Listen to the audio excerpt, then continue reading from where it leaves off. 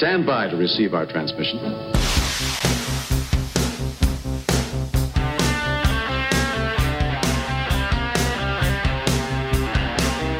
I'm sorry, Dave. I'm afraid I can't do that. Dead or alive, you are coming with me. The Force will be with you, always. As God is my witness, I thought turkeys could fly. Quiet, numbskulls, I'm broadcasting. Well, you know, it's not exactly the Three Stooges. It's more like the Two Stooges in here. We just switched chairs. Alan Sanders is on the air 7 a.m. till 10 Saturdays, and then he flips over to the chair. Yeah, but this is a lot easier. easier. He flips over to that chair, which is good because both chairs are still warm. We always like to say, we're warming up this chair for you, which is great. So I feel your back. I know it's a lot easier being over there just to listen and have fun, because you're a little more serious than my show. I just come in here and just go, okay, I'm just going to have fun for 2 hours. I don't care what's going on. Yeah, that's why I like when I switch over. Now I can okay, I unplug the academic side of my brain and I just have fun. And then the I'm like Calvin. When you see him jumping, he's like, wee! That's unplug the academic side of the I guess that's a compliment. I'll take it. Oh, no, I meant for me, not for you. That. No, I mean, for me. No, it is for me, too. For you, that is your academic just pointing side. out the obvious is all right. There's nothing wrong with it. Your academic side of your brain is different than mine. But you usually I don't have the facts and knowledge you have in your head. Yeah, but I don't have the facts and knowledge that you have in your head either. There we go. That's why we're the peanut butter cups That's why Saturday morning. Peanut butter and chocolate. Yeah. By the way, I got that playing on the podcast. By the way, I put that on there, which is playing. But you can hear if you ever missed the show. Go to SoundCloud or Anchor or Podbean or even YouTube. You can hear BK on there's podcast version. I was not voted one of the most listened to podcasts by the Podcast Magazine people. How long I has yours was been out? voted one of the most non-listened to. But I'm glad to make some list. It's always glad to be on some list. Oh, you're on someone's out list. there, so I'm on somebody's list. You know what letter it starts with? It's Now, Slytherin. It's Slytherin list. It's the Slytherin list. Just at any one time, I could be on anybody's list. Look, we were taken completely off guard. I have no idea how many people either responded or because we didn't even promote first anything. Of all, tell everybody what we're talking about. You got some pretty good news to share, which is really fun. Yesterday, found out that coming up in the edition, there's an e-zine. It's called Podcast Magazine. Right. And basically what they do is like any other magazine, that's their focus is, what's going on in the world of podcasting, how do you become a podcaster, interviewing. That's the subject matter. Right. It's the guns and like ammos of podcasting. Sounds like it is, yeah. And apparently they do a survey of listeners, and they say, well, what are you listening to this month? What can we spotlight? What and they our can listeners? vote. They were voting on it. Yeah. Apparently our listeners, and I didn't even know anything about this because I would have voted. Yeah. Because I didn't know that there was a vote for this. Who would you voted for? Probably for your podcast. Well, it's funny because I voted for the Wilder Ride on it because I knew I didn't have a chance. So I'm like, I'm too new. We got we're in the top 50 coming up for the month of August. We're in the top 50 great. of hot podcasts to listen to. Podcast. Look, I got a hot cup of coffee being delivered over there, Mac, over with Loudermilk Hobby Farms. Go over there and check him out over at the. Does BK want coffee? He likes unleaded though. Unleaded. Yeah, I'm a decaf guy. He's still learning how to drink I'll jump coffee. through this window, if I take the caffeinated kind and just go crazy. Yeah, very wrapping up. We did get voted for August. We're probably the only time we'll ever be on that list because if you notice, the column next to it is where were they last week, and it was like non-existent. So yeah, but that's pretty good. We were at number 46 of 50 to listen to, like hot podcast to check out in August. Wow. Congratulations. That is fantastic. We'll see podcast what happens after that. It'll drop out next month. But at least if you've been on it, though. At least I was on it. And you print it out and save that and everything. But I've been on the podcast, The Wilder Ride. It's where they talk about Gene Wilder. You debuted as our first guest. And we've talked about Young Frankenstein. I've come on and talked about Blazing Saddles. I've been on and talked about a lot of things. We always have. Man, you talk about having fun here for 2 hours on the air. When we do the podcast, we can really let the hair down on a podcast. It takes the fun to 11. Yes. But this one goes to 11. We get to 10 here, but we get to go to 11. Get to go to 11, and there's a little bit of editing involved on your part when we really get going and stuff like that. But you have to, or just a hair. It wouldn't sound as funny. Yeah, I try to tell my wife all the time. It doesn't take me hardly any time at all. No. Now, what in reference to what? The universe forming, or exactly the data, in terms the of age of a giant tree? In terms of the concrete erosion happening in our driveway, this takes me no time at all. What does Chun say in Remo Williams? You remember Remo Williams, the guy that you look like? I don't have any Fred Ward. knowledge of He's this training movie. Remo Williams, and he's like, "You're an old man, aren't you?" And he's like, "For an acorn? Yes, I am very old. But for a mountain or an old tree, I've only begun in years." And I'm like, I use that now. People say I'm old. You know, my favorite phrase to use about age comes from Raiders. Oh, yeah. It's not the years, it's the mileage. That's right. You got to do it in Harrison Ford's voice. As a kid. Well, David, where doesn't it hurt? Here. Doesn't Here. My elbow. The bottom of my elbow. Let me go. This isn't so bad. And then she tries to his eye. Yeah, she tries to wipe off the mirror and smacks him. That is it over. My that is so funny. Favorite because it comes out of nowhere. It's so loud. I know. When it like pulls back out in the middle of the water to see the silhouette away of the from ship. the boat. Like you could hear it for miles. And then what makes it even funnier, it comes back. She puts her head from under her. Did you say something? Just say something like she didn't even hear it. You know. And he's just rubbing his jaw like, Marion and oh my God, Indiana Jones. So, and that's what you just heard is kind of what we do here. If you're new to the program, this is BK on the Air, where we talk about nostalgic geekiness, crazy junk from when we grew up, movies, television, music. I got so many stories today that I want to talk about. I want to talk about where Georgia ranks in film production. Some people may be happy. Some people may not be so happy, but I don't care either way. A new Jurassic Park television series is going to be debuting on Netflix. And this snuck up on me. I didn't even know about this until just this week. I think it's been out there for a while, but I only learned about it this week. I'm like, a Jurassic Park TV show? What's going on, Jurassic World TV show? You're informing me. I was this many years old hearing there was a concept of a Jurassic Park show. And you didn't hear about it either. So that must have been, it sneaked past us. And we talked about... I got to applaud it with as many as many outlets and websites and people trying to steal information and spoil things. Ruin things, yeah. For that to be that hidden for both of us? Yeah. That's amazing. And you'll see maybe why it was a little hidden and it was off our radar. When you hear about it, you'll see maybe why. And notice how you remember how we were always talking about how people find things in storage spaces, or you uncovered something in a house that you bought, like in a garage or a false wall or something, or a barn or something like that. How people are finding things like money, collectibles, things that are worth millions of dollars or whatever. You and I joke that we don't find anything but junk. No, that's just about all we find. Even back when I was a kid, I wanted a metal detector. I'm like, I read an ad. If I buy one of these metal detectors, I could be a billionaire by finding jewelry and all these things on the beach and in the woods and stuff. And I got one, and I found a can and a pop top back when they were metal. And I found a horseshoe. I guess I was lucky. I found a couple of nails.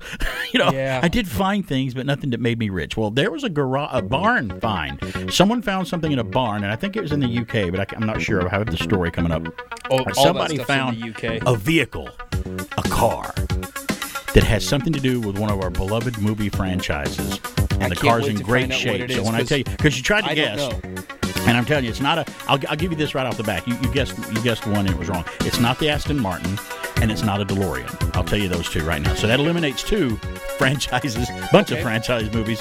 Throw you right there. BK on there. We're going to, and we got some special guests doing the Channel Star Wars report today. Don't worry, you know them. And because you're familiar. We have a problem with Mike Mann getting out of Mos Eisley on time. It's BK on there. We stand by. When we come back, we'll go to the golden rage of TV with Pat McCormick. We'll return after these messages. Get ready for a new look to ABC's All-Star Saturday. Starting with that cool cat, the Pink Panther. Oh, tear 'em apart. And Bangface. Then it's the new 90-minute challenge of the Super Friends. Followed by everybody's favorite, Scooby's All-Stars, starting Saturday. Only one man could destroy a Caribbean island. Only one man would drive a car with an ejection seat. Only one man can turn off an atomic bomb, blow up a volcano, hold a helicopter in a suitcase, a rocket on his back, artillery in one hand, and a beautiful woman in the other. Only one man. Who are you? My name is Bond. James Bond. He's back. Sean Connery as James Bond, 007, in Ian Fleming's Diamonds Are Forever. He's back in the diamond fields of South Africa, in the casinos of Las Vegas, on an offshore drilling rig, and 180 miles in space. Sean Connery as James Bond is back, and he's bigger than ever in the newest, greatest Bond adventure of them all. Diamonds are forever. Diamonds are forever. From United Artists, rated GP. May contain material not suitable for pre-teenagers. Diamonds are forever, forever, forever, forever, forever, forever, forever, forever, forever. Greetings, fellow classic TV fans. In 1966, a popular TV version of Tarzan starred Ron Ely and aired on NBC for 2 seasons, totaling 57 episodes. Unlike previous portrayals, this Tarzan did have his chimp companion Cheetah, but no Jane. He was also depicted as sort of a jungle-based crime fighter, having been educated, then getting fed up with civilization, and ultimately returning to his roots. Or should I say his trees.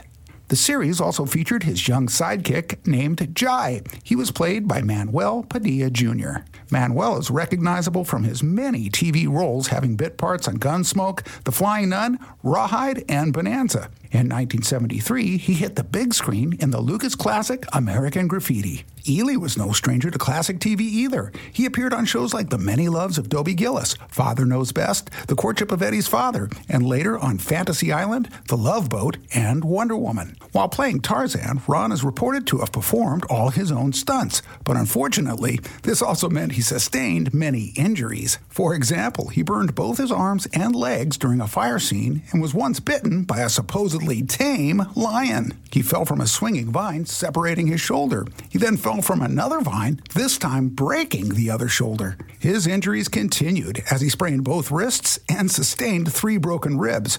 But based on the fixed air dates, filming continued. So there's no denying that the banged-up Ely surely did suffer for his art. And although he was playing Tarzan, this sounds to me more like George of the Jungle. This is Pat McCormick with your Retro TV trivia from the Golden Rage of TV. You can also find me on YouTube and Facebook at Golden Rage of TV and on Twitter at Golden Rage of TV1. And now back to BK on the air. Thank you, Pat. You know, did I ever tell you that I do the best Tarzan yell? Have you ever heard my Tarzan yell? You know, the yell that Tarzan done. You know, Carol Burnett did one. Carol Burnett did one all the time. She was always asked to do one on her show. That's hard to do. It is hard to do. The old, like the Weissmuller version of Tarzan. I do the Johnny Weissmuller Tarzan yell, which is one of the hardest ones to do. I have to be in a bowling alley barefoot with a bowling ball, though, to do it, because it happened once in a bowling alley. Did you drop the bowling ball? I dropped the ball, like I often do, right on my foot.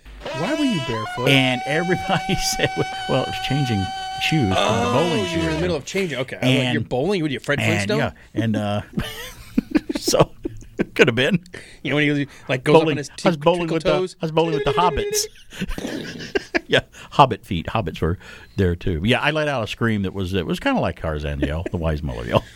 So that's remember when Fred Flintstone had the split and he bowled? Yes. He bowled a bowling, like a weight set. Right. It was like 2 round balls on bar in between. How funny you should mention the Flintstones. It's I think the new box set of the Flintstones has been released this week on DVD and Blu. I think it's Blu-ray too, but I think it's. Does it include the Marlboro commercial or Winston's? I hope it does. That would be great if it did. I forgot to grab my coffee. You're gonna pick our coffee up? Look at he brought you. Oh wow, that's awesome. Like an iced tea or something. Bringing me something to drink, and you have a cup of coffee, so you're gonna have another one. Oh, that'd be and I'm fine. gonna have to pull you down off the ceiling in about 30 minutes. And I'm using my Louder Milk Farms coffee mug. That's awesome. So, yeah, you're gonna have to. I'm gonna have to bring my Kong Skull Island cup in. I got from Did Universal. you say that's like the size of a dog bowl? No. Actually, it's not Kong size, but it is. It's almost as big as that. The big one you got. It's not as big as the dog mutt Paul one I got you. The one for you Christmas. got me is awesome. That one's the huge one that you can either drink coffee or drink soup out of. I use that one, and when my doctor says, "How many cups of coffee do you drink a day?" I'm like, "Just 2." Just 2. Can I see the cup, please? How many fit? The cup size. What fits in the cup? Half a pot. Seriously, almost half a pot of coffee fits in that size mug you got me. There's a cup joke regarding something else there that I could do, but I'm not doing it on the air. I'll do it the next time on the Wild Ride podcast. There you go. Save it. On there. I'll sneak it in there. I got a story here to do if you want to go get the cup of coffee. Yeah, I'll get into the story from Project Casting. Georgia has been ranked, believe it or not, #1 in film production again. Georgia filmed productions have received nearly 50 total 2020 Emmy nominations, according to Governor Brian Kemp. Georgia is ranked the #1 film production leader in Business Facilities magazine. Also, Georgia, right here where I'm sitting my big behind, was on track for another record-setting year before the COVID-19 pandemic. 235 film and TV productions filmed in Georgia during the fiscal year of 2020. And spent $2.2 billion in the state, putting it back on track for a massive year before the shutdown.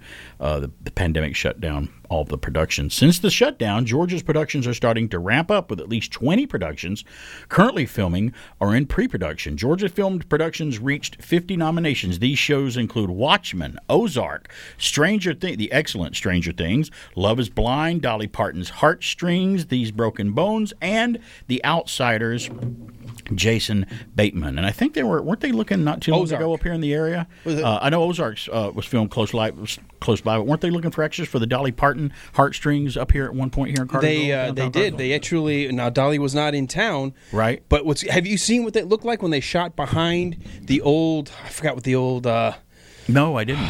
They use it now as the old Tractor Farm Supply repair place, but they use that as the backdrop of a set, and then they digitally extended the scene and painted the sky, and it looks like you're in 1940s Americana.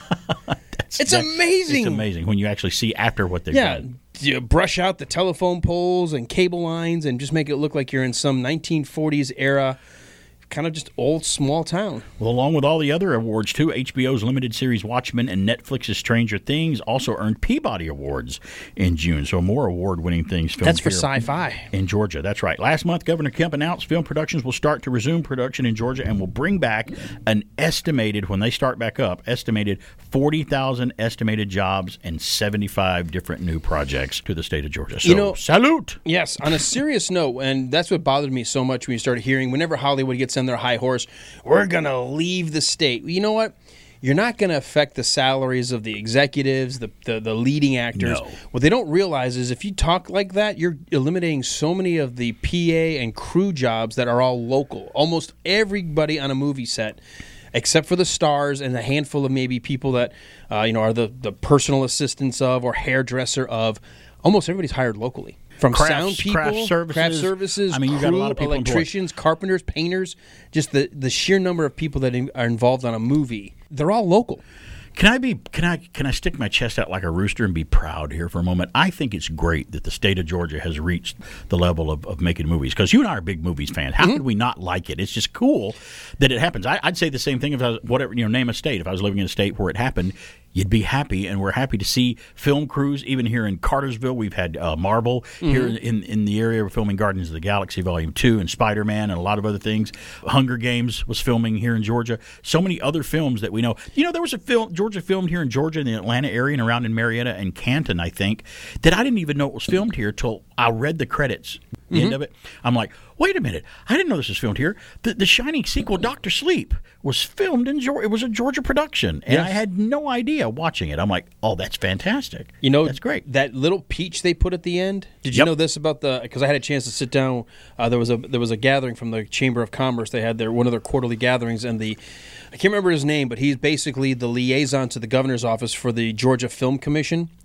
He was basically talking about the film industry, and he said, we give most film productions up to a 20% discount on tax break to incentive. Yeah. But if they agree to put the Georgia peach at the end, we bump it up to 30. And you know why? Wow. Because then other filmmakers say, like, oh, that movie was filmed in Georgia. Yeah. What's going on in Georgia? And they're going to come down here. That was my so-and-so director, and I really respect him. So, we've got so many different terrains here. We've got wooded areas. We've got places that look almost like anywhere. You can film in downtown Atlanta, and it can substitute itself for New York, like in The Avengers. They maybe do a little digital manipulation in the background a little bit to maybe add a landmark or two, but it's out of this world fantastic. I couldn't believe it when I was a kid and I learned, oh wow, Burt Reynolds filmed Deliverance in Georgia, and he filmed Sharky's Machine in Georgia. And I think Burt kind of brought Hollywood to Georgia first. I think he was one of the earliest guys or filmmakers to do that. Certainly, he grew up here, so kind of was familiar. I mean, they filmed a lot of the chase scenes in the Smokey and the Bandit. Smokey and the Bandit in the 70s, yeah. All through Georgia, came back, and then it's fun seeing a landmark where you go, I know where that is.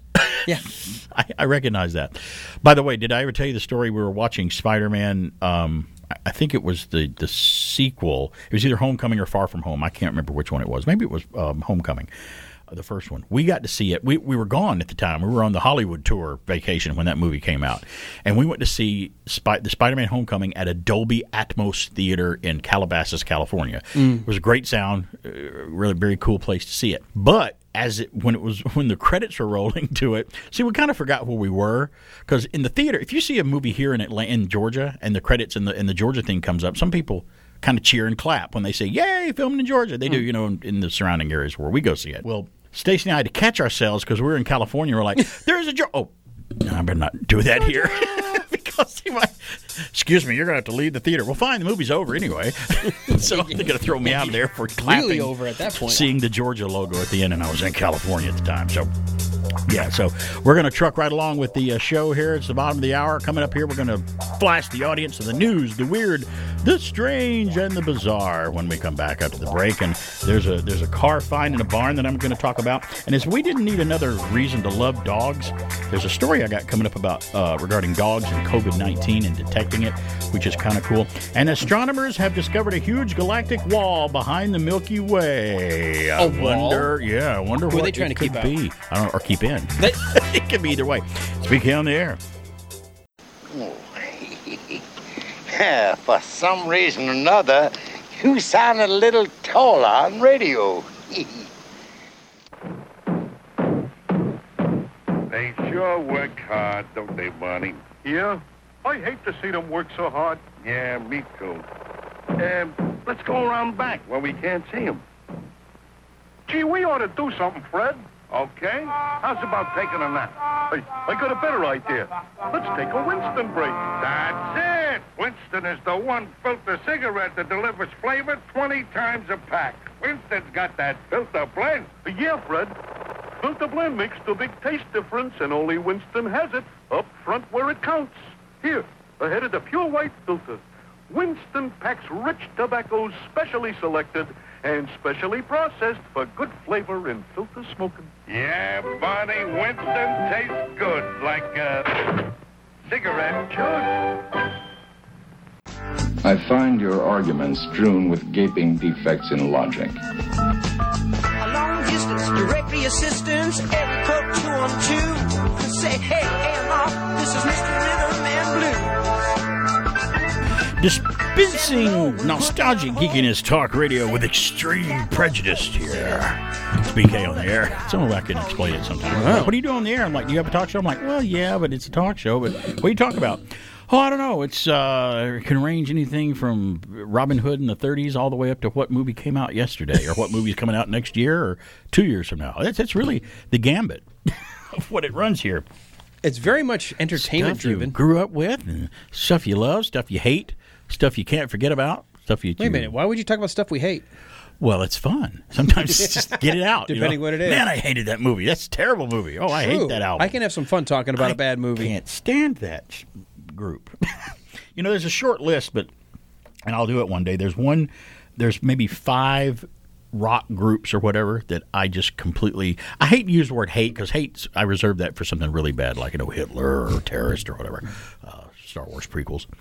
But in that same vein, sorry. Did that slip out? You know what? I barely heard it. But there are maybe 5 rock groups that I just never liked any of their songs, and I could, we could talk about that someday. Not one. I mean, and it's not a long list because I like a lot of music. My music ranges from I like classical, I like movie soundtracks, I like classic rock, I like rock and roll, I like pop music, I like bubblegum one-hit wonders, I like some old classic country like Johnny Cash and stuff from the 50s and 60s. Heck, I even the only jazz I dabble in is Steely Dan. That's about as jazz as I get. Steely Dan is kind of jazz rock type of a group. My jazz goes like, I'm okay with the more contemporary, easy listening jazz. You start getting into that acid funk jazz, I'm like, I don't get it. It sounds like noise. Or improvisational jazz where they're just improvising the whole thing, and I'm like, keep looking, you'll find the note. Just keep it's there somewhere. You got some friends outside waving. Hi. So hey, 2 thumbs up for you guys. Love to see it out there. He's got his dog went by. It was same color as mine, the brindle color. I call them the tigers of the dog world. They have that stripe, really cool brindle color. which I love. But, oh, my goodness, we're just got diarrhea of the mouth, and we forgot that it's time to flash the audience. That's another problem, which is good or bad. I mean, it's good to have diarrhea on the mouth on the radio because you can't stop talking on the radio. Beats dead air. Right, which is... that's bad. Even, we got dead air things to cover it up with here, too. We got sound effects to play if there's dead air. I got the first news. I got the first one this time. From UPI, Rhode Island state officials said a technical glitch was to blame for 176 tax refund checks being mailed out bearing the signatures of Mickey Mouse and Walt Disney. Wait a minute. Yeah. How is that a technical glitch? Jade Borgenson, Chief of Staff of the Rhode Island Department of Revenue, confirmed the checks were mailed out this week with the signatures of Walt Disney and his most famous cartoon creation, instead of Rhode Island's General Treasurer Seth Magneser and State Controller Peter Keenan. That's who should have been on it. Shouldn't it have been Foghorn Leghorn? Isn't he a Rhode Island Red? I should have signed that check. Borgenson said that most of the checks were corporate tax refunds. Hiya, folks. So, I've signed your check for you. Here's your check. I went to sign your check. But my signature's no good, so. Don't tell Minnie. She'll want a cut of it. I have a private shopping network. I wonder if Mickey hides his paycheck from Minnie. I don't know. You never know. Oh, my goodness. All right, I've got the next news. We're heading up to my homeland from my mom's side of the family. That's why I gave it to you. Hey, we head up to Manitoba. Man broke his second Guinness World Record when he rode his bicycle more than 7,031 miles in 1 month.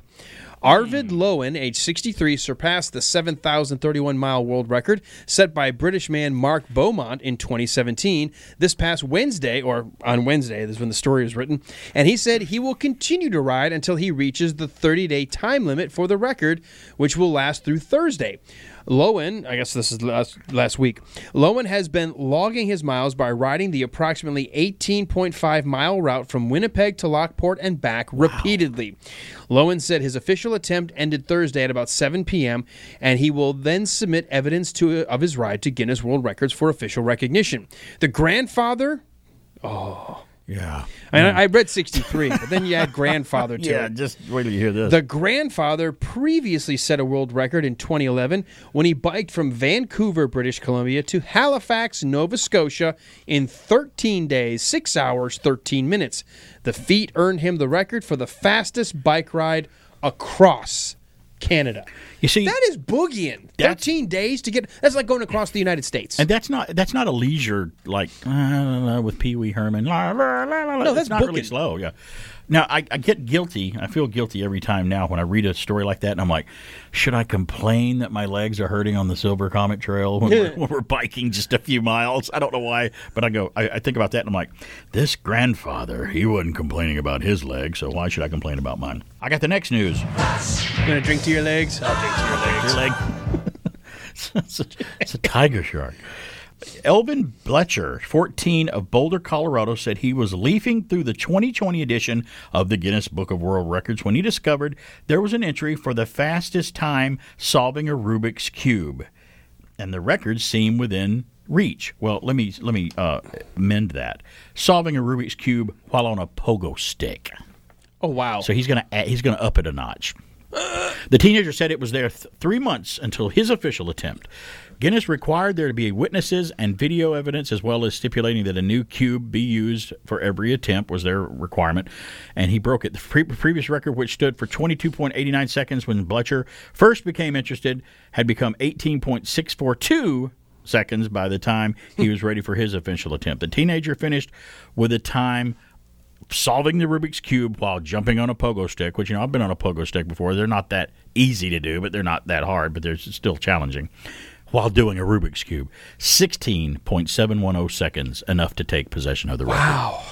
I can't even do it off a pogo stick. I can't do it at all with as many hours as you can give me. You know what's crazy about the Rubik's Cube? I saw this. YouTube is a fun place to go down rabbit holes. Yes, isn't it, though? There was a competition where a person was juggling multiple Rubik's Cubes, but I was watching. He was twisting the half second or less that he had in his hands, and he solved every one of the Rubik's Cubes while juggling them. Like, and how are you keeping track in your brain multiple Rubik's Cubes? Can't even. When I look at that, I'm like, he's either part computer or he's an alien in human form. But then again, I don't want to do that because I'm like, we humans are amazing creatures. We can do things. You know like what I like that. to think? It's fantastic. That's the sum total of all he's capable of, and that's great. And he owns it. I'll take the wide, eclectic, jack of all trades, master of none. Right. He has mastered that. When I hear stuff like that, I have to drink. Yeah, I have to drink something heavier than that. I never drank till I started doing the show, so I'm drinking on. All right, let's see if we can fit a few more in here. I've got the next news. Oh, we got time. We'll make it. Well, Mike Evans of Woodson Terrace said he and some friends were rafting on the Merrimack River Saturday when he and a friend decided to walk in the river for a little while. Must be kind of like the Etowah, where there's some shallow places you can just kind of chill and Let me guess, is cool off. Is it a piranha attack? What is it? I don't know. Evans said they came upon some deeper water and had to swim back to the raft, where he noticed his prosthetic leg was missing. He's missing a leg. Where did it go? Evans said he and his friends searched the river but were unable to locate any sign of his lost limb. He said the leg would cost $27,000 to replace and would be too expensive for him to even with insurance paying a portion of the cost to replace. Well, a Missouri State Trooper heard about Evans' situation and contacted him via Facebook Sunday night to request more information so he could send a dive team to search for the leg. Trooper said the dive team arrived at the river about 9:30 a.m. Monday and had located his leg by noon. And another one where we drink to your leg. He'll drink to his leg. And they gave him a leg up. Hey. Well, now I don't feel so bad losing a pair of sunglasses in the ocean at the beach many years ago. And they were cheap ones. I never spend a lot of money on. I certainly don't spend however this leg was going to cost. What, $27,000? I know there's $1,000 sunglasses, but I would never buy sunglasses that cost that much. I got the next news. I don't get people who spend that much on sunglasses. Me either, because I don't want to spend that much just to lose. Prescription glasses are expensive enough. Chris Marquez says that he went to a tandem jump Saturday at Vermont Skydiving Adventures in Addison and didn't realize until he was safely on the ground after the jump that his prosthetic leg was missing. Oh, wait a minute. Got two prosthetic leg stories. Did it just come off? He posted a plea on Facebook for local residents to keep an eye out for his missing leg, as replacing it would be expensive. The post came to the attention of West Addison farmer Joe Marzowski, I think that's how you say his name, whose property is located near Vermont Skydiving Adventures. He searched the property on Sunday and found the leg, which was completely intact and seemed to have incurred only a few minor scratches among his crops. The man met with the guy who lost the leg on Monday to return his leg. So two legs find their home on BK on the Air. Flash in the audience. We'll be back. It's BK on the Air. Come to the Honeycomb Hideout. I'm Big Betty the Blonde Bomber, and I want a big cereal. Honeycomb's big. Yeah, yeah, yeah. It's not small. No, no, no. Honeycomb's got a big, big bite. Big, big taste in a big, big bite. Right. A good breakfast featuring post honeycomb cereal gives you a big, big bite. It tastes right. Honeycomb bite. It tastes right.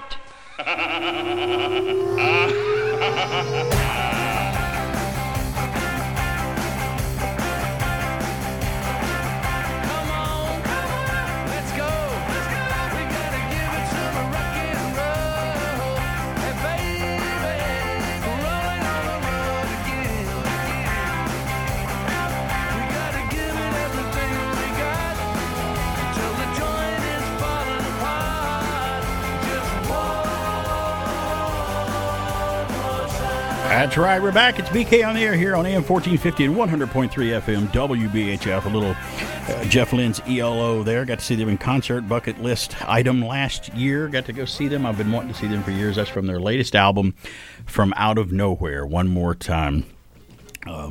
Great mix of classical music and rock and roll. I think ELO and Queen and a lot of those groups, Moody Blues, they were really good at taking music and merging it with orchestral production and whatnot. ELO would sometimes use a 90-piece orchestra to come in to augment their songs and stuff, and a lot of groups did that, and I think it's really cool when groups do things like that and mix it up. Well, you know, Guns N' Roses, one of their biggest hits was November Rain. That was in the huge production with the rock and orchestration. And Metallica did an entire symphony directed by Michael Kamen of their hits, and it was we talked about that, the San Francisco Philharmonic. And I love when musicians, because you know what, when I was younger, being in the heavy metal scene, I really love thrash metal, and I went to go see groups like Slayer and Anthrax and Metallica and Overkill and places, people like that.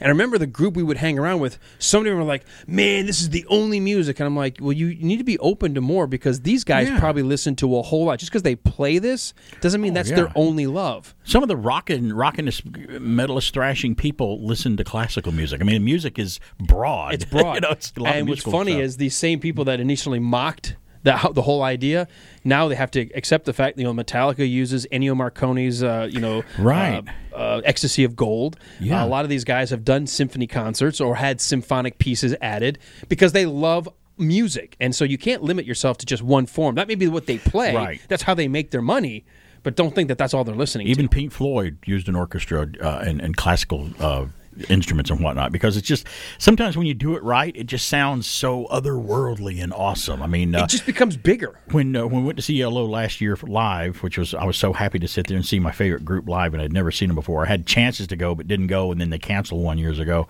I'm sitting there watching it, and he doesn't tour with an orchestra anymore because it's not really cost effective. It's really expensive now. So he has just two or three violin players, some cello players on the stage, and just to weave it in and to take up those parts, like when he does because ELO did a great remake of Roll Over Beethoven by Chuck Berry, and they start out the song. Chuck Berry didn't do this, but they actually start out their version with the beginning of the Beethoven's Fifth. Yeah. Fantastic stuff. From Fox News, I've got a story here that's got a movie tie-in, and I teased Alan with it, and I know he's been thinking about it, and I didn't hear about it till yesterday. There's been a vehicle found in a barn which has a movie franchise tie-in, and I've been thinking about it. Let me give you a hint. Here's how the article starts. Was the buyer Mad Max, or was he just mad? Was it one of the Interceptors? Was it the dusty and rusty mess of a 1973 Ford Falcon left in a shed for over 3 decades was auctioned this week for over $215,000. The Australian Ford Falcon XA GT Hardtop RPO 83 manual coupe. Put that on a car title. That's a lot. What kind of car you got? Oh, I got a Ford Falcon XA GT Hardtop RPO 83 manual coupe. It was a predecessor to the model used as the basis for the Pursuit special featured in the sci-fi classic Mad Max franchise film. Different from the Falcon sold in the U.S. through the 60s, the model was effectively Australia's version of the Mustang, but offered in several body styles with 2 and 4 doors. This particular coupe was one of just 120 high-performance models featuring the 330-horsepower V8. You're not going to get a good gas mileage with that one.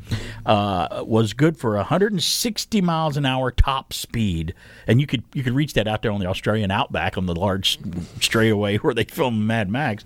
But it's been a long time since this car was capable of doing that. This one in particular. The car was last registered for the road and started in 1988 and has since been rotting away in a half-open roadside shed outside of Brisbane beside a chicken wire fence. Falcon Cobra Club of Queensland President Troy Postel told the Australian Broadcasting Corporation, earning it the name Chicken Coop among those in the know. Postel said its owner, Gordon Stubberfield, refused to sell it despite great interest from collectors over the years because it was the car he owned when he got married.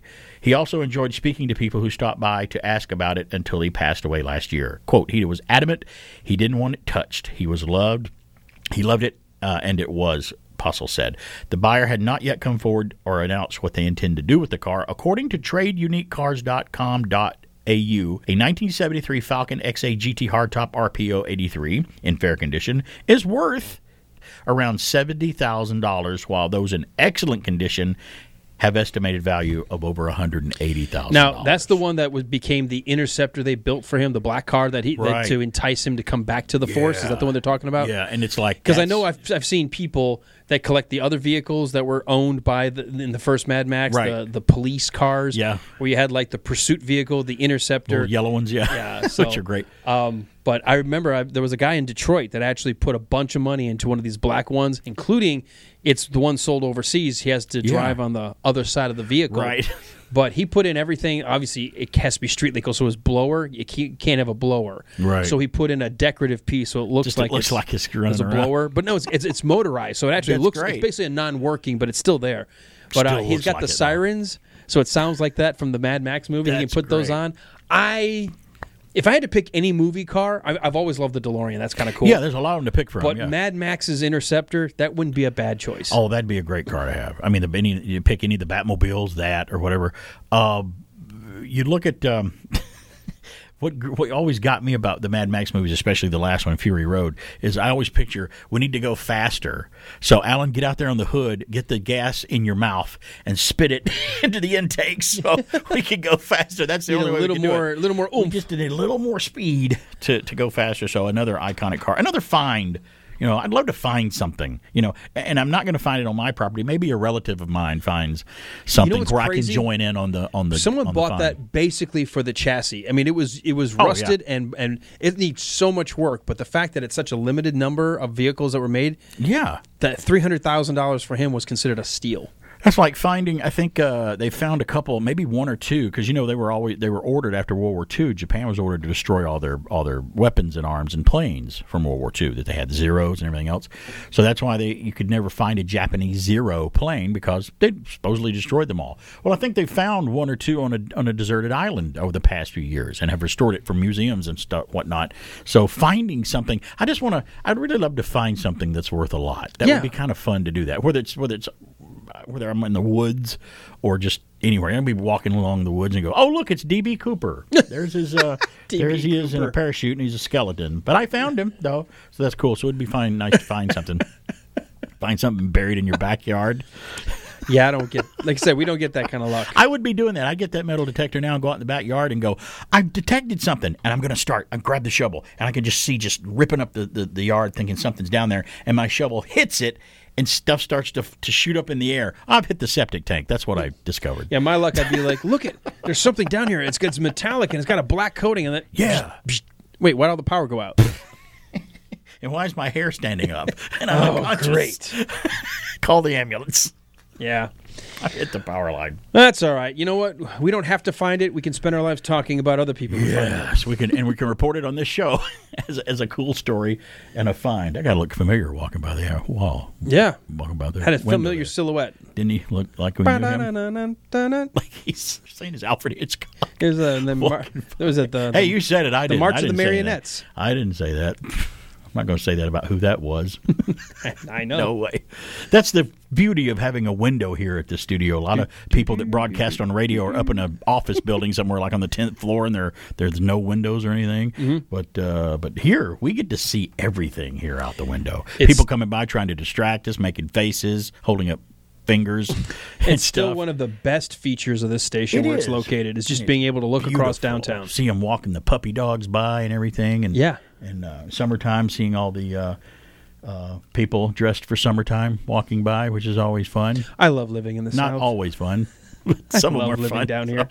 770-386-1450 is our number. By the way, if you can't ever hear us on the radio, I want to remind you that if you're ever out of the area and you can't hear us on 100.3 FM or AM 1450, you can download the free TuneIn app, or you can pay for it, not have any commercials, but you can get TuneIn. We broadcast 24 hours a day on the TuneIn app for your smart device or your tablet or whatever phone you might happen to have, or you can just go to WBHFradio.org if you're out of town and want to listen to the station or listen to my show. If you happen to be somewhere and you got a laptop in front of you and you can pop it up, WBHF Radio, click the Listen Live button, and you can hear my goofy dulcet tones coming over the radio. And you're gonna have to take these snacks home. You're not going to eat these? No, I'll eat the boiled eggs. I don't know if I want to eat the truffles because they're just too much. I might take one home, or maybe I'll take them home for the wife. Give the other one to the wife. She likes it because she eats sweet things all the time. She's like, I love sweets. I love sweets. I want one of those boiled eggs. I could use the protein.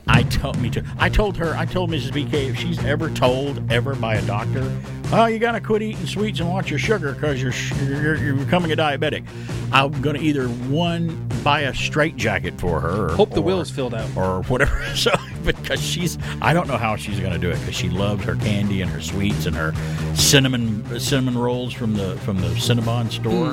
That's the first place we go. We walk into Universal Studios in Florida to the amusement park, and the first place we go is to Cinnabon because it's at the entrance. And I'm like, one of those is your calories for the week. Well, yeah, for some people, yeah, you think. Not some people I know, and not for me. So she bought one once when we were down there, and I'm like, well, she got one when we went back to the hotel room. And I knew she had a Cinnabon because you've seen them, right? They're huge. They're size of hubcaps.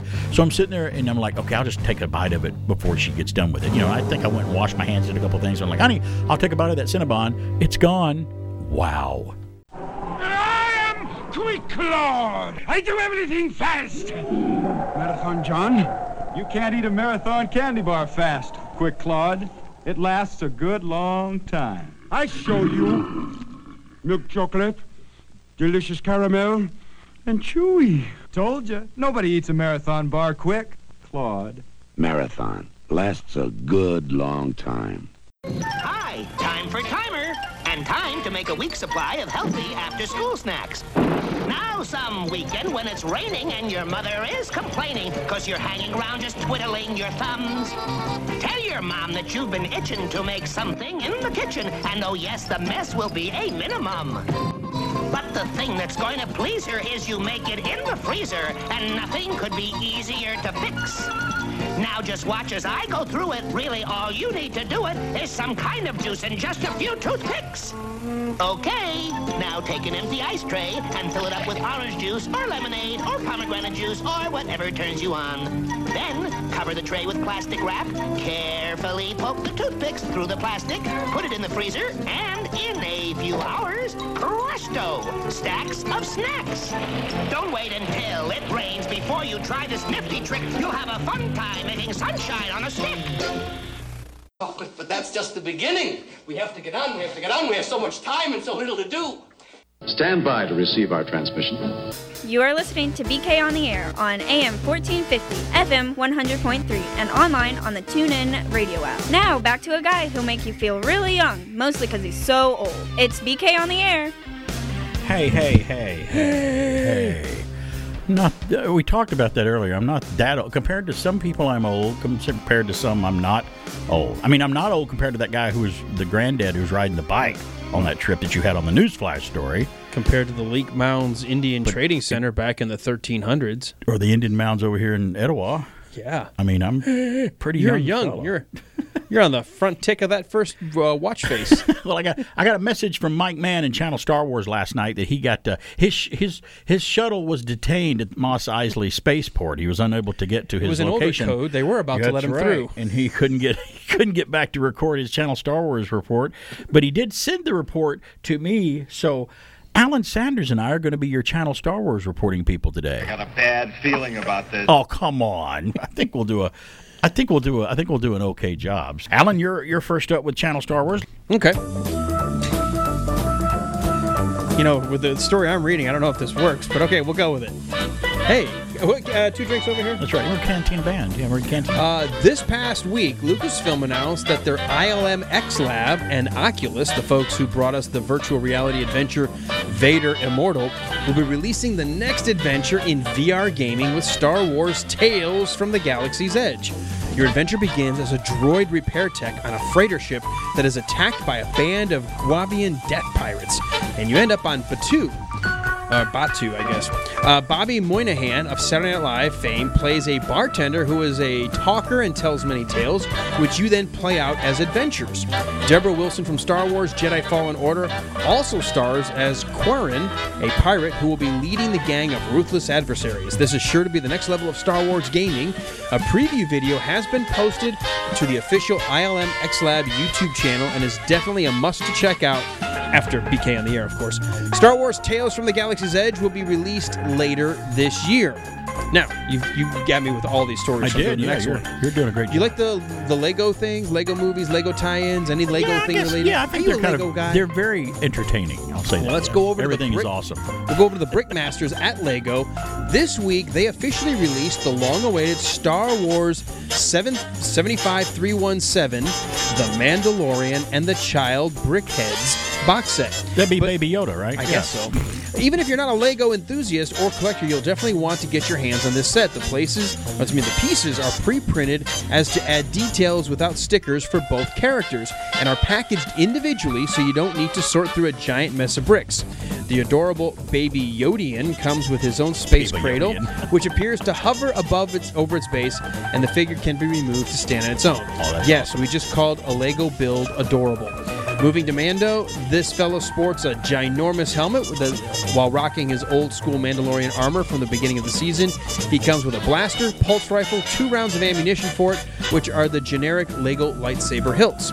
All in all, these guys will definitely look cool just hanging out or added to a collection. You know, I was always, speaking of the blasters, I was always missing, I always wind up losing my blasters to my action figures of Star Wars, because, you know, they come with little tiny guns. You know where they end up? Well, yeah. In the vacuum of space. But later, I did a no-no. I mutilated, some collectors will say, you mutilated the figure. No, I super glued the guns to their hands at one point, because I'm like, I'm never going to take them out, and I don't want to lose them, so I'll never lose them at that point. Moving on with more Channel Star Wars. Additionally, on another Mandalorian note, the folks at Channel Star Wars would like to congratulate The Mandalorian for being nominated for 15 different Emmy Awards for the Season 1 this week as well. And last up, we go to Marvel with the release of the long-awaited Star Wars Darth Vader #3 after a 4-month hiatus. I don't know why. Writer Greg Pak stated about the series that it will make heads explode when they watch it. That's more like the movie Scanners, not Star Wars. And this issue, he says, absolutely does that. It's set after the events of The Empire Strikes Back. The Dark Lord embarks on a mission to destroy whoever made Luke weak. That's W-E-A-K. Issue number 3 takes him on another mission to find out what really happened to Padme, which leads him to the Queen's former handmaiden and a trip to Naboo. It goes on to get a bit more mashed up as Vader's past and present seem to blend into one. We really, really hope that we don't have to wait another 4 months for the next issue of Star Wars Darth Vader #3, but it's available wherever comics are sold. I wonder if it has, I wonder if it's because of the COVID thing that Marvel's, or whoever's doing the comic book has fallen behind. That could be the reason. It could be. Didn't think about that. But for more Star Wars, that's it for Channel Star Wars today. For more Star Wars and Star Wars goings on, visit channelstarwars.com. Yes, that's our friends at channelstarwars.com. So there you are. 2 special guests did the Channel Star Wars for you today. It was us. You know, I've got some more Star Wars stuff if you want. You do? That's right. You told me you had some more Star Wars stuff. I hadn't realized this. Did you realize that Disney, after all of the controversy over The Last Jedi, when JJ was brought back in and filmed, you know how they film lots and lots and lots? Oh, yeah. And eventually they have to edit it down and decide, well, what's the final movie going to look like? There's a lot of footage that we don't ever see. Right, yeah. I had no idea. According to a source from Cosmic.com, there were 3 cuts of the film that Disney wanted to have done. The first was the J.J. Abrams Kathleen Kennedy cut. So they went into a room. Is that the one we got? That's the one we got. That's the one we got. Okay. All right. Yeah, that's the one we got. Okay. Bob Iger decided to bring a different group in, and he oversaw one of the cuts. And apparently George Lucas was brought in and did the Lucas cut. I wonder whose idea was to bring Lucas in. I think JJ wanted to do that more than anything. I mean, he reached out to George even before doing The Force Awakens, and I think he was trying to be like, hey, this is a guy that gave me all of like the inspiration, and I know Disney has kind of like cut him off. Right. And hey, nobody forced George to sell. He sold the company. Disney, can we say Disney cut him off, or did he cut himself off by just selling it and signing the contract? I guess it's probably like everything in life, a little of both. A little of both, yeah. Anyway, apparently, according to this source in this story, that the Lucas cut, you know how they have test audiences? Right. His scored the highest, 88 out of 100, the Lucas cut. Apparently, it's 40% different from the one we got in the movie theaters, with 50 minutes of the overall film being different in terms of what you saw in the release that we had versus the scenes and choices that Lucas made. Right. And a couple of things he said that they brought in, you know, after after Rey thinks she's killed Chewbacca by ripping the ship apart, JJ shot a scene. So Lucas didn't invent stuff. He had to use whatever JJ shot. Whatever they already done, yeah. He inserted a scene right after where, as she's saying to herself, you know, she's grieving. She can't believe what she just did. She's like, this is so hard. A Force ghost of Anakin Skywalker says, but that's the way of things. And begins to explain to her that there's a thing called the Veil of the Force. And that's how the Emperor is still alive, because he's created mirrors of himself using the veil to redirect. And that's why there's another Emperor. It's not the one that was in Return of the Jedi. Oh, wow. It's his consciousness has been bouncing between these different sort of like drone versions of himself. And so there's still sort of a master Emperor out there. So does that mean footage with Hayden Christensen was shot? They didn't say if it's Hayden. They just said say it's maybe she heard his Anakin voice, or maybe it's Anakin. Okay. No, he's there as a Force ghost. will return after these announcements. The galaxy explodes. The Rebels return. You can relive it all with Kenner's Star Wars Return of the Jedi collection. Rebel attack squad ahead. New Imperial shuttle. You have to put it together. Batteries not included. Action figures each sold separately. After him. Excellent, Lord Vader. Death Star signaling. Ring up. Prepare to land. Landing gear down. Ramp engaged. This battle station better be ready or... Yes, my Emperor. New Imperial shuttle. Action figures sold separately. From Kenner's Star Wars Return of the Jedi collection. This is William Shatner, and I would like to invite you to take a journey with me into the 21st century. So take the next few minutes and listen very closely. You'll be amazed at what you hear, okay?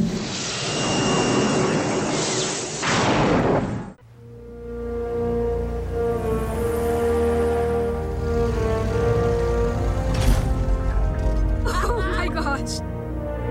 Is this not the most amazing camp you have ever seen? Yeah! This is so cool.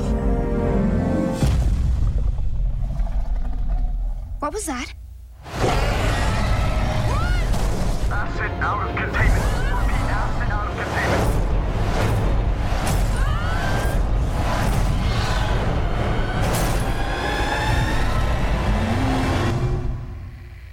Hello? Hello? Can anybody...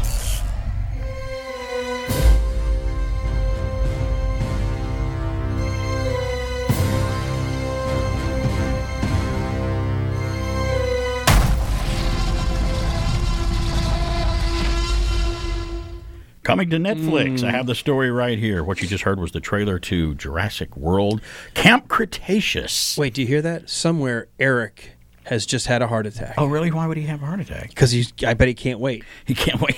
It's a good heart attack. I'm coming, Elizabeth. You may have sparked a phone call. You never can tell. You never know. Well, anyway, let's hear about this. Netflix is set to bring the Jurassic Park film franchise to the animated small screen streaming arena with Jurassic World Camp Cretaceous, which you just heard there.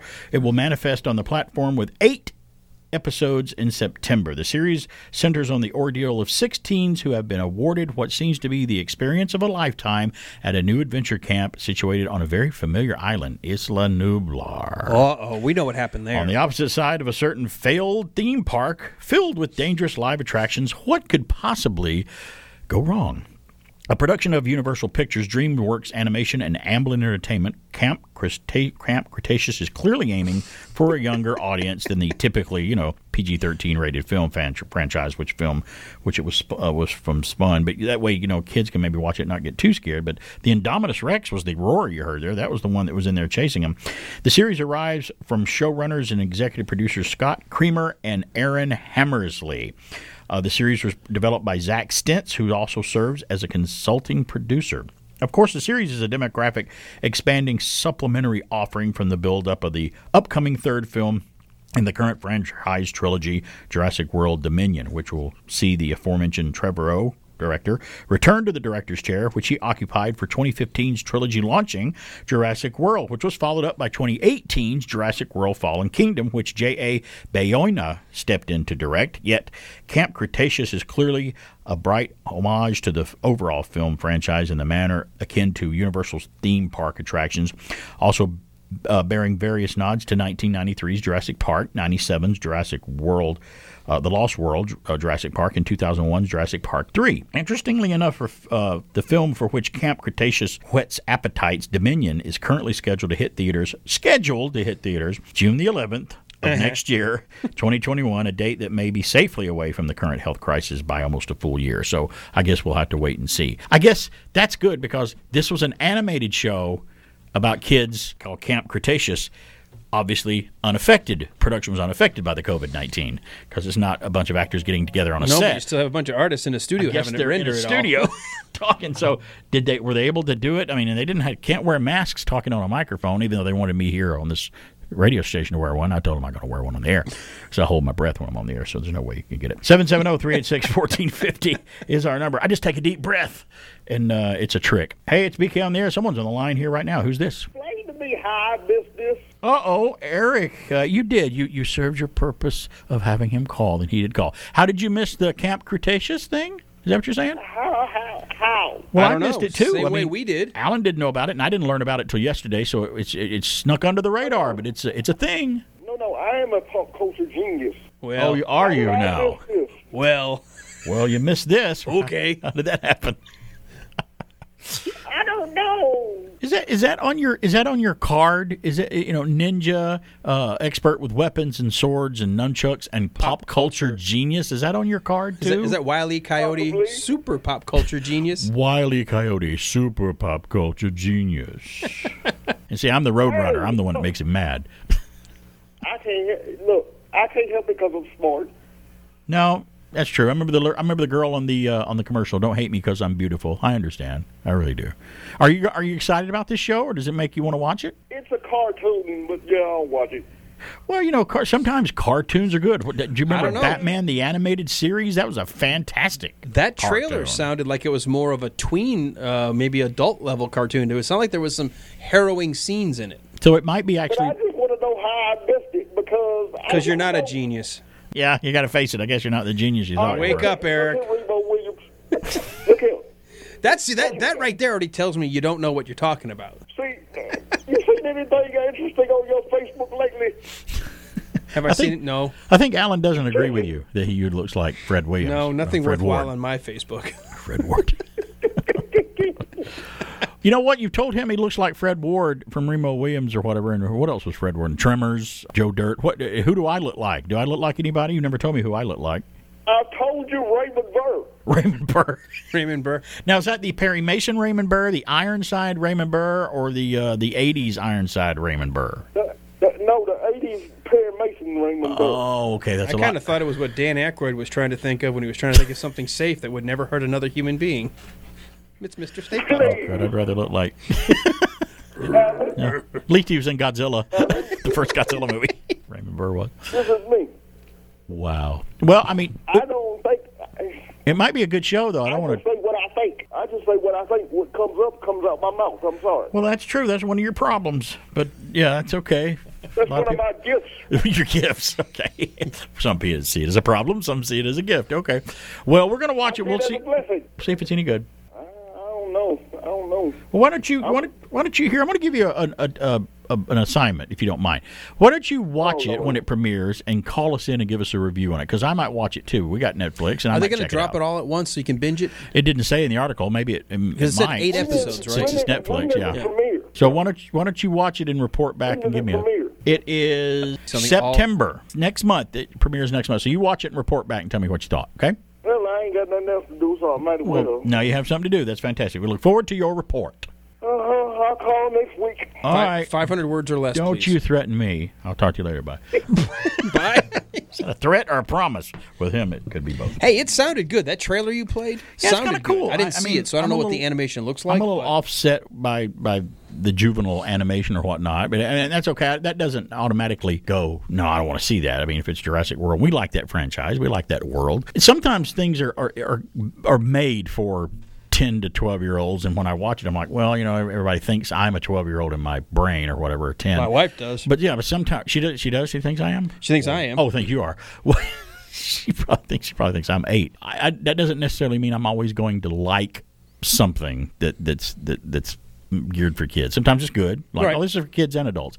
That's kind of cool, but I'm not always going to love it just because you're going to if you're going to slap a franchise name on something, that's not a get-out-of-jail-free card with us that we're going to like it. Right, but on the flip side, I won't dismiss it because it's animation either. Right, because goodness knows a lot of great animation has come out to watch. A lot of people love the Star Wars Rebels show, the Clone Wars. It's considered total one canon. Word, Pixar. All it's Pixar. That's still animation, isn't it? Did you see the most recent one about the trolls that had lost magic? But you know what? They were watching it one day when I was home and I was in the next room just doing some work, and I was halfway listening to it, but I didn't watch it. But they really liked it. I did not see it. You need to watch it. What's it called? Especially Onward. Upward.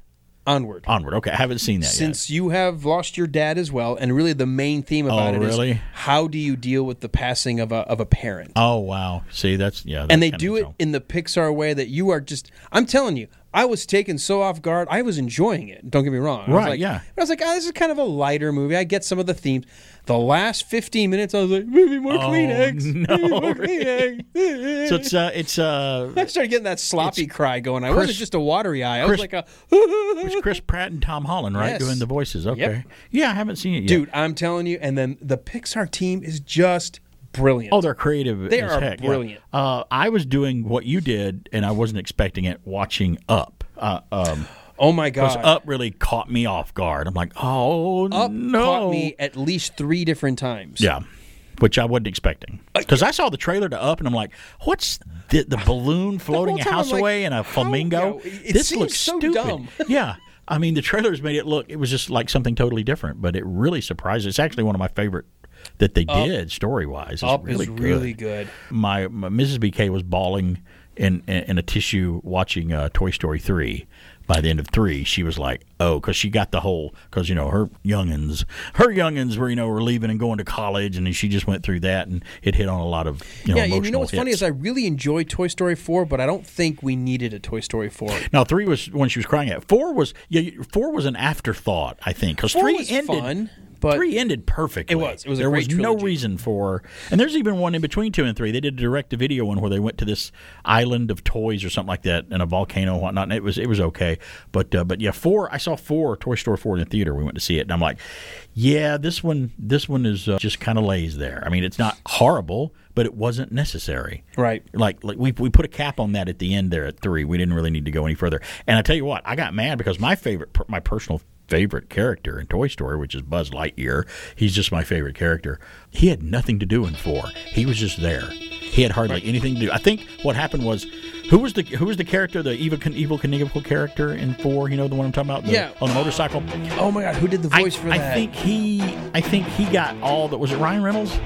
No. Somebody. Was it Michael Keaton? Who was it? It was somebody recognizable did the voice. It's somebody. And I think he got all of Buzz's scenes. That's what happened. I think that's what happened. And the little yarn figure that was created by the kid was really funny. He Spoonie or whatever, or Sporky or Sporky or Forky or something like it. Yeah, he was funny. That was a good thing. That was great. It was. I could have done without it or saw it on video. Speaking on there, we're going to take a break, and when we come back, we got more fun and more nostalgic geekiness and more me and Alan.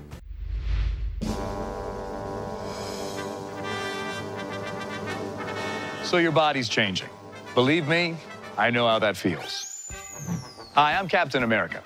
If you're watching this video, your parents have elected for you not to be present in the health class for a discussion of human reproduction. This portion of the show is being brought to you by The Best Things in Life, which are still free with minimum purchase at participating dealers. It's okay if you don't understand what he's talking about. He probably doesn't either. It's BK on the air on AM 1450, FM 100.3, and online using the TuneIn Radio app. All righty, we're back here. It's BK on the air. I wanted to finish it wasn't like you. I know. Well, I could sing something, but you don't want to do that. We don't want people to change the channel. You were talking earlier when we went to the break about who did the voice of Duke. Is it Duke Kaboom? Duke Kaboom on Toy Story 4, and it was Keanu Reeves. Is what we couldn't think of. That? We were all over like Ryan Reynolds. Who was it? Keanu Reeves. Well, how could you forget Keanu Reeves? That's the worst. When I know who it's not. Like I knew for a fact. I'm like, no, it's not. We named all those other guys. I'm like, but who? But you know what? We knew it was Keanu Reeves. We just couldn't recall. That it was him. It's not that we didn't know it at all. So we talked about that last week about recalling stuff. That was so total great. Recall. We're having total. We need to have total recall. 770-386-1450 Did you is our see number. what happened in that movie? Yeah, I didn't see the remake of that either. The remake's not bad. It's not really? as fun. It's more to try to make it more heavy sci-fi instead of Schwarzenegger's fun sci-fi. Oh, but I know the remake of RoboCop was horrible. Terrible. Because I loved the original RoboCop. It was so Didn't great. you have a story somewhere where they're going back and going to pretend like that remake wasn't made? They are. They're going to remake Go back RoboCop to the original again, suit and everything? Certainly are, and pretend like it's a sequel to the original films, which I think is great. Let's say this. It's safe to say that you and I are total dog lovers. Yes. That doesn't mean we're not talking about unattractive females. we say that. Well, you get to a point in your life. Well, that's true, because we're not all that attractive. We got a face for radio. But and dogs walk by the radio station here as we're on the air and we get to see them. But if I have a dog or you own a dog, let's just say that the dog lives like a king or a queen, because we love our dogs, we pamper them, we treat them well. We do discipline when they need discipline or whatnot, just like a kid. They are our kids. I got another reason, as if we needed another reason to love dogs, from AJC.com and Channel 2, WSB News in Atlanta. A new study supports a theory that dogs can be trained to detect the presence or absence of COVID-19. Now, as the coronavirus pandemic continues around the world and holds us by the throat, scientists are looking for more and better ways to test people. Volatile organic compounds produced during respiratory infections like COVID-19 have a specific scent imprints that trained dogs can detect with a high rate of precision, researchers in Germany said. The team used 8 dogs trained for a week to detect saliva or tracheobronchial secretions from SARS-CoV-2 positive patients. Yeah, SARS-CoV-2. The dogs were subject to a randomized double-blinded and controlled study setup. The research team discovered the dogs could distinguish between positive and negative samples with an average diagnostic sensitivity of 82.63%, which is pretty good if you ask me. I'll take those. The dogs were better at detecting individuals who were not infected. When presented with 1,012 randomized samples, the dogs achieved an overall detection rate of 94%. The detection rate had an 83% success rate from infected secretions and a 96% success rate with controlled secretions. So there we go. Our 4-legged fur babies are doing a wonderful job. So we're going to do that now? Again. We're going to start lining people up and just open your mouth, say, and they like to go, I don't know how they're taking the sample. But you got the COVID. One's like, you must have had onions. And now the dog is sniffing you. And he's licking the inside of your mouth. You must have had a burger and beef. I just wonder how they'll do that. But I mean, I don't know, but it sounds cool. Amazing. My dad always said, how did mankind ever get by without the dog and the horse? If we didn't have those animals with us, we would have probably been in trouble back in the old days, even now, because they played in history such a role and still do of helping out mankind. And there's a reason they call him dog man's best friend, because he is. He's mankind's best friend. There was that movie that came out. I don't think it did very well, but Susan watched it and she said it was interesting. But I think it was called Alpha. And it was about a story of like prehistoric man. Oh, really? And one kid I saw the trailer for that. Yeah, he gets separated from and he gets befriended by, I guess, a wolf. I remember that trailer. A wild wolf, but because they end up needing each other, they become friends. And it's the story of how the first dog and man. Basically, it's fictional, but it's a concept. It's what they think might have happened. How did wolves eventually get to the point where now we have thousands of variety of domesticated dogs? I mean, because it's a good question. They all trace back to the wolf. Well, think about that. When you see those little tiny Pekingese or little Chihuahuas, you're like, you used to be a wolf? Of course, then you look at my Chihuahua, she acts like, I'm like, geez. Chihuahuas make up for they're trying to compensate. Well, my wife has this theory. She's like, dogs don't know how big they are. No, they don't. The way they act is how big they are to other dogs. That's exactly right. We didn't do this day in history. Let's go. Let's not let it get by before we because we got distracted. Otherwise, with we'll have to be Star the next Wars. Day in history. Yeah, we'll have to change it to the next August day. Next month in history. Let's talk about birthdays today. Did you know that it's Herman Melville's birthday today? Who wrote Moby Dick? Bar she blows. By the way, okay, let's do it together. From hell's hot I stab at thee. For hate's sake I spit my last breath at thee. Thank you, Moby Dick. And Star Trek II, The Wrath of Khan.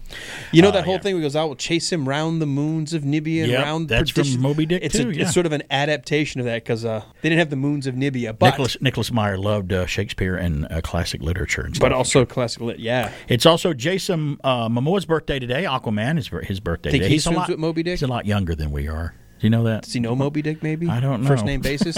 He might. Hey, Mo. He knows his ghost, maybe. And director Sam Mendes' birthday is today, too, by the way. Who did that great... Have you seen 1917 No, yet? it's on my list. I'm gonna watch it eventually. Dude. You say it's really good, though. So good. I'm going to see it. This day in history, 1774, August the 1st. I can't believe it's August 1st and we're still dealing with the pandemic. I thought it was supposed to be over by now, but it should be. So it's August the 1st. 1774, August 1st, English chemist Joseph Priestley discovers oxygen by isolating it in its gaseous state on this date. Wow. And it took his breath away, by the way. Also in 1965, the novel Dune was first released on this date in 1965 by Frank Herbert. Frank Herbert's Dune. First book, Dune. You know, I've yet to read any of the Dune books. I probably am owed a sit down with those books. Yeah, I hear they're a pretty complex read. But that's that doesn't mean it's a bad book. On this day in history, 1971, Sonny and Cher show premieres on CBS. I got you, babe. I got you, babe. Did you know that they continued? I hit that tree, babe. Did you know that too soon? Not anymore. Yeah, he said he hit it too soon. I don't know what the order was, but did you know that they did the show? And they were married, had the kid Chastity, and had her on at the end of the show sometimes.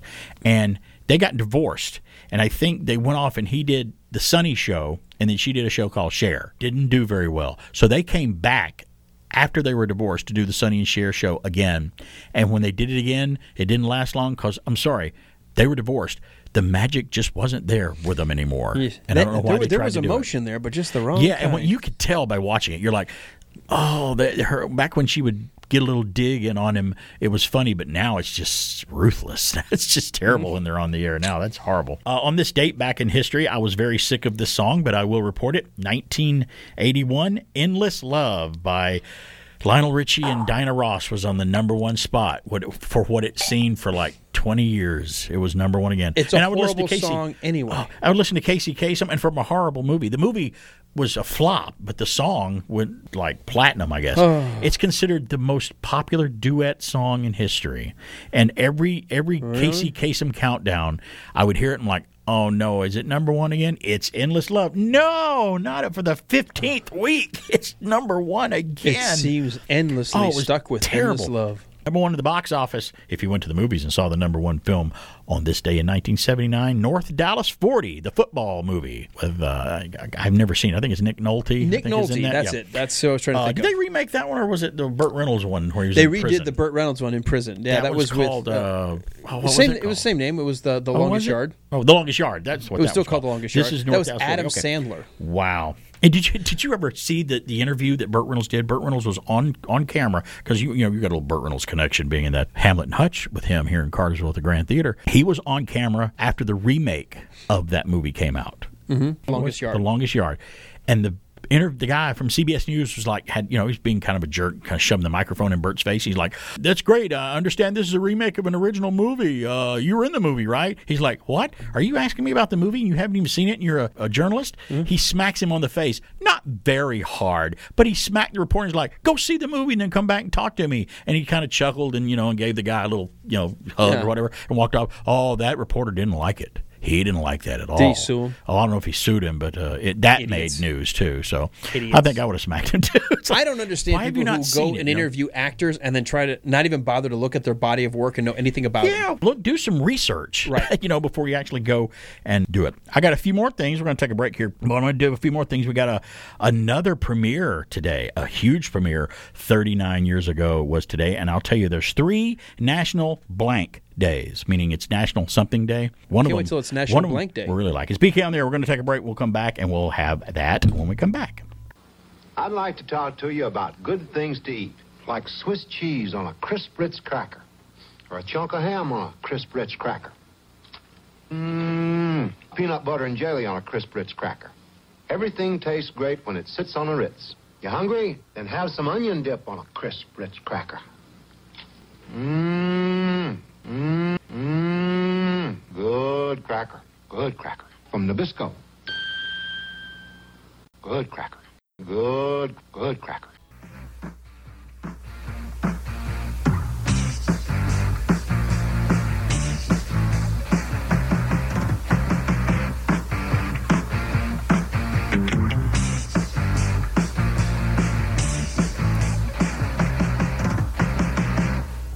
In the beginning was the music, but there was no one around to hear it. As the population grew in numbers, music grew in popularity.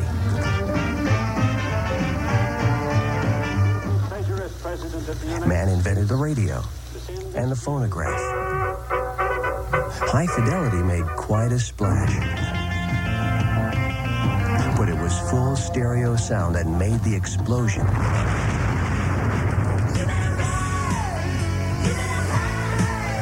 Soon television came along and gave us the gift of sight. But it was cable that gave us the freedom of choice. For a while, it seemed there was nothing new on the horizon. Announcing the latest achievement in home entertainment. The power of sight. Video. The power of sound. MTV Music Television. This is it. Welcome to MTV Music Television, the world's first 24-hour stereo video music channel. Now, just moments ago, all of the VJs and the crew here at MTV collectively hit our executive producer, Sue Steinberg, over the head with a bottle of champagne, and behold, a new concept is born. The best of TV combined with the best of radio. Your favorite tunes are never too far away anytime you tune in. I'm Mark Goodman, and I'll be here this time every weeknight with the latest concert information and music news. Another broadcast thing happened today, August the 1st, 1981. Wow. MTV went on there, and that's how it sounded. I thought I'd play the actual opening when they went live with their satellite broadcast. The first video they ever played. Do you remember that was? Yes, it was the Buggles. Video Killed the Radio Star. Video Killed the Radio Star. Which was a catchy little new wave sounding. A catchy little ditty. It was kind of fun. What was the other one that was fun, too? A group called M did a song called Pop Music. Talk about pop music. That was another fun song, music, too, which I'm sure was an early video on MTV as well. You can say what you want to. They started in 81 but stopped in 1990 playing music or whatever they say is true. And it is true. I remember from the old days. Then VH1 came along, which I thought was much better because they kind of what MTV was. I always joked that when VH1 came on, they just took all the old videos that MTV wouldn't play anymore and they started playing them. Do you know one of my favorite VH1 shows that I would watch all the time? Was the pop-up video. It was great with all the factoids on it. Yeah, I thought that was the coolest. Once you've seen the videos, now you want to watch them a little differently, right? And learn some things from them. One of the best shows that I loved is when they would do the VH1 behind the music specials. When they would take, those were great. Even if it was a band that I didn't like or whatever, it was interesting to see what happened to them and what they went through. And they also did for a while. VH1 did a show called Bands Reunited, where this guy would go out and he would try to track down all the members of a band that had long since disbanded, and he would try to find them and take an album cover with him, an old record cover album. He goes, "We're trying to get your band back together.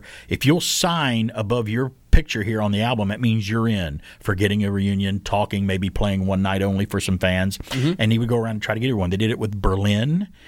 You were talking about Take My Breath Away earlier from Top Gun. They did it with Berlin. They did it with Flock of Seagulls. And both of those groups, they all agreed. But you could tell some of them were caught off guard because it'd been years and they were like working in an engineering firm or mechanic or working at some business thing. Since then, they weren't really rock and roll stars anymore. Some of them were like a lot of stuff under the bridge. I don't know if I can push all that aside.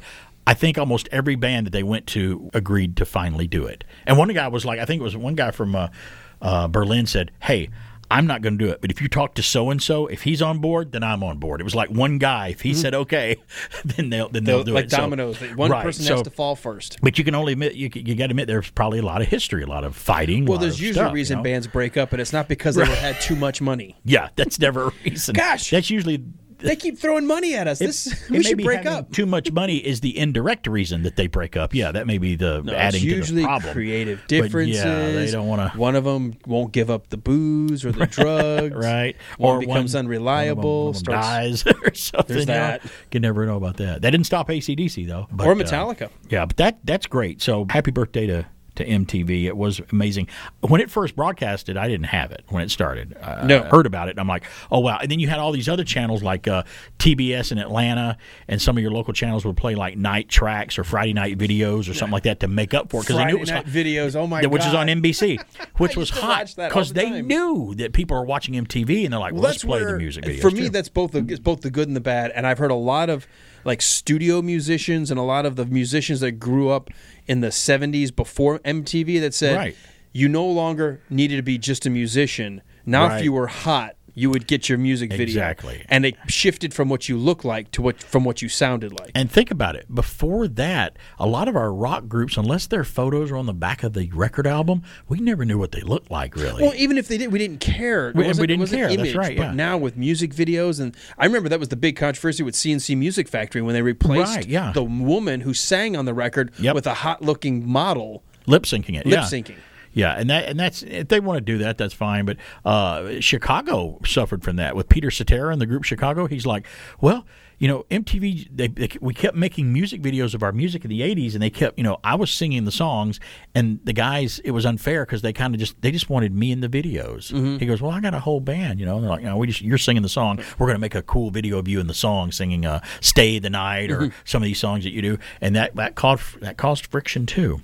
Being the front leader of a band sometimes is unfortunate. It's or wild fortunate. Because you need someone with enough ego to believe he's worth everyone's adoring. Otherwise, why are we listening? Yeah. But at the same time, when you start having that ego in the band, you start, wait a minute, you couldn't do this without the rest of us. Right. We're playing the instruments and help write the song. Hey, you know what? The lead singer, he's your front man. Well, also today, let's talk about a few more things today, which is August the 1st. It is National Girlfriends Day, which is cool. Did you call yours today? Did you buy them all gifts? Did you call yours today? I did not. Oh, okay. Not yet. You call your girlfriend.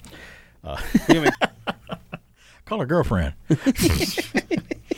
It is National Respect for Parents Day, or in your and I's world, every day. Yes. Do you get it? No, but we give it, that's for sure. And believe it or not, today, August the 1st, I didn't even know this. This is another one that I didn't know and it slipped by me. Today is National Spider-Man Day. No way. Today. It certainly is. It's National Web Slinger Day? It is National Web Slinger Spider-Man Day today. Spider-Man. And we just heard... Spider Pig. That's whatever a Spider Pig does. That's in February. This is August 1st, Spider-Man Day. We heard that, and we heard rumblings and talks that Marvel is preparing Spider-Man 3, whatever it's called. It's going to be filmed in Atlanta. That's what I've heard. So that's no big surprise because the last. So we had Homecoming, Far From Home. They were saying this is homesick. This is going to be homeless or something. Yeah, you're right. But I'm wondering, are they going to use the word home in every one of his subtitles? I think that's the ongoing thing. It'd be cute for the first three, but maybe. It would limit what you could call it, I guess. Spider-Man 3, homely. Wait, what? Homely. You got hit by a car. Spider-Man 3, homegrown buddy. He's doing a project for your hometown friend. Homegrown. He's doing a project for a science class, which includes cannabis. It's like, no. Hey, I still love the fact that they brought the actor, what's his name? Played J. Jonah Jameson in the original. J.K. Simmons. Yeah, J.K. Simmons. Oh, when they put him on the billboard. That was great. He's the animated. Yes! He is the best J. Jonah Jameson. He is, and they updated him. He was the editor of the Daily Bugle blog, not the newspaper. Well, it's a blog now. Because didn't he have his hair different and stuff? Oh, he was bald. Yeah, he's bald. He wears a toupee anyway. But yeah, he had no hair in the. And I thought that was a great tie-in. Some people are speculating that leaves it open to there's possible other, as we know, Spider-Verses in different Spider-Man universes. And there's been talk of having Tom Holland cross over in a movie sometime with Tobey Maguire, Spider-Man, and maybe another Spider-Man, the kid that Spider-Man. Well, weren't they talking about bringing what's-his-face back? The director of the original Spider-Man? Oh, yeah. Well, they're bringing Sam Raimi back for Doctor Strange. Yeah, for Doctor Strange. So that's going to be good. Once he's in that world, why wouldn't he maybe open himself up to make another Spider-Man movie? Another Spider-Man flick. Which I loved his Spider-Man films. I don't know if I have enough time. Yeah, I think I have. About this thing that scientists have discovered something, a huge galactic wall hidden behind the Milky Way, and I didn't know about this. They discovered a celestial structure made of galaxies more than 1.4 billion light years long and 600 million light years deep in the skies over the North Pole, according to the report. I can't even fathom how big that is. That's big, but I can't even get my... That's a Trump-sized wall. The South Pole Wall, as it's been dubbed, is situated along the southern border of the cosmos from the perspective of Earth and consists of thousands of galaxies, hydrogen gas, dust, and dark matter, MIT Technology Review explains. It's also one of the largest known structures in the universe. The wall is among a number of structures that make up the cosmic web, including the Great Wall, the Bootes Void, the comparably sized Sloan Great Wall, and the Hercules Corona Borealis Great Wall, the largest known structure at 10 billion light years wide, according to MIT. That's huge. Now, they actually go to the edge of the galaxy in Star Trek in one of the episodes, and in Star Trek 5, they visit what's called the edge of the galaxy, where there's a huge kind of a storm, weird thing surrounding the edge of the galaxy. So now in Star Trek, it was put there to imprison a creature on the other side. Right. So I don't know why. I hope that's not why it's there now. That's about a tenth the diameter, by the way, that we just said, of the observable universe. The findings were first mentioned last Friday in the Astrophysical Journal. It was discovered that when scientists saw galaxies in different directions around it was affected by its gravitational pull. The wall is one of the largest structures discovered with a 650 million light-year radius from Earth. So, wow, that is huge. That's a big wall. That's almost as big as my appetite at a barbecue place. Not quite as big, though, because that's pretty. That's me going into a bar. Big. You going in a bar. It's the same thing. Alan drinks lots of water. I do. It's surrounded by wheat and barley and a lot of other things, but there's water. It's usually in frozen form in the midst of it. That's right. Well, we had another fun day here today. It's a beautiful day. We're going to go out and try to enjoy it. Yes. BK on the air here with Alan Sanders. You're going to be on a pontoon boat today, which is going to be fun. Going on the lake. Go hiking. I hope I don't run into copperheads like I did, but I won't kill it, by the way. Don't kill them. It's BK on the air. We'll see you next week, next Saturday, same time, same place. Catch our podcast online. Look for it. It's BK on the air.